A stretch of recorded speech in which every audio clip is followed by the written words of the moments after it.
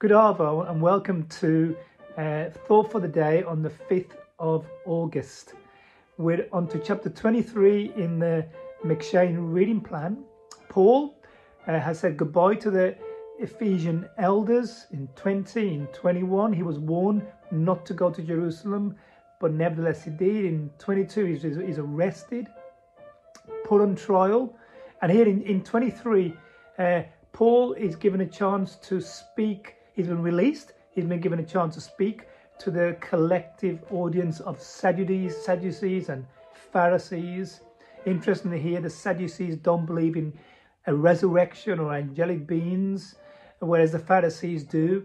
And so when Paul is put on trial there, when he's given an account in chapter 23, Paul does a very smart thing. He creates a feud between these two groups, knowing full well that there's antagonism between them based on the resurrection. So Paul says, look, I stand here for the hope of the resurrection that I have. And the Pharisees love that because they believe in a resurrection and they despise the Sadducees who don't.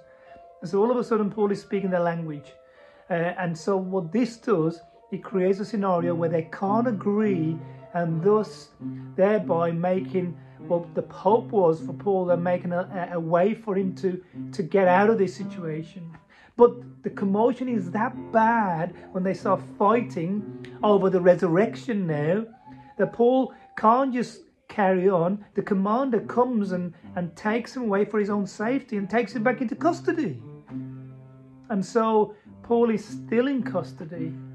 And there he is, and not knowing what his future is, he's done his best. He's gone through these rough justice trials. And you can imagine he's pretty sober, pretty down, pretty dejected. After all, he was warned back in chapter 21 not to go to Jerusalem because this is precisely what would happen. But he went. In fact, he was convinced he should go, that the Spirit of God was leading him. And here he is in Roman custody, not knowing what his future is and wondering what he's doing there.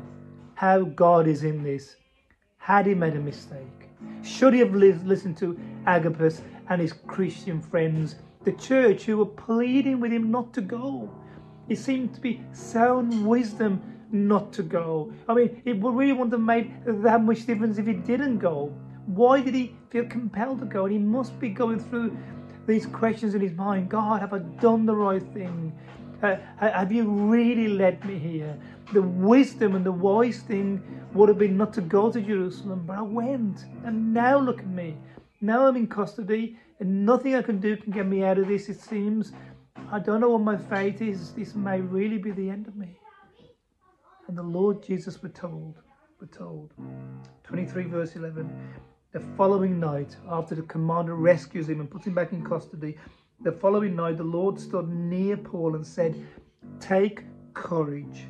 As you have testified about me in Jerusalem, so you must also testify about me in Rome." And can you see what God does here for him? The resurrected Jesus comes to him, encourages him, and just reminds him that he's in this. That wisdom may have told him not to go.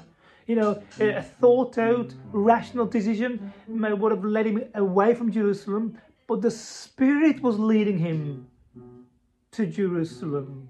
The Spirit had directed his path. He had heard from God. This was of God. He was exactly what God wanted him to be, because this was the pathway through which he would end up in Rome, where God wanted him to be, to testify. I know he could have just gone to Rome, but he wanted to have the same level of audience that he's going to have, having been a prisoner of the state, such a high-profile prisoner. He has access to such high-profile people and makes an incredible impression in that city. Without all this, just would not have happened. And so Jesus appears to him, reassures him, excuse me, that's the kids practicing, reassures him that he's in the center of God's will.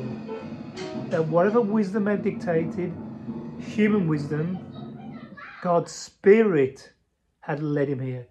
God's Spirit was with him. God's Spirit was directing his future. And he can rest in that. So Jesus stands with him, comforts him, reassures him, settles his heart. Here's the message for us. Hey, do you ever wonder if you've made a sham of a particular situation? Or even your life collectively?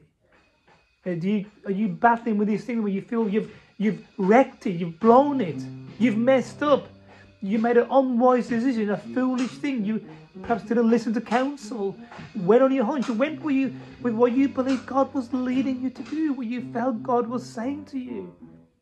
And you rejected sound counsel, godly wisdom perhaps even.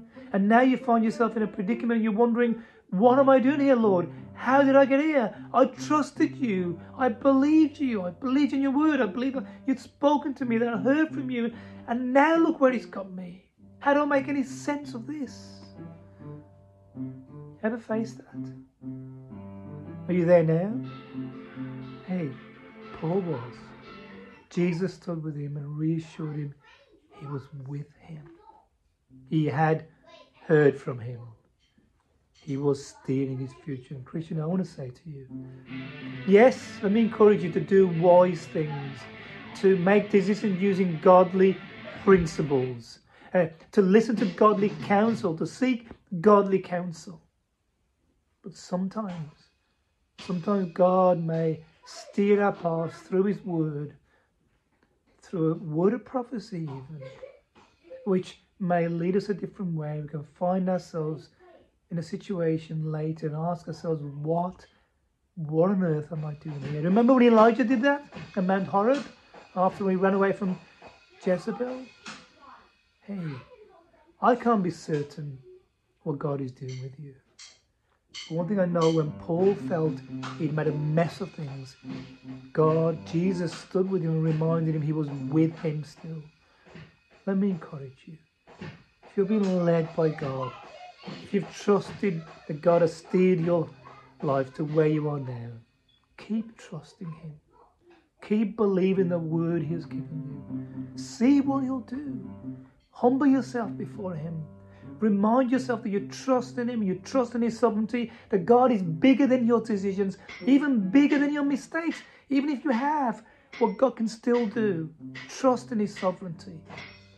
May Jesus stand with you tonight, reassure you, and walk with you into your future and destiny for his glory. Amen.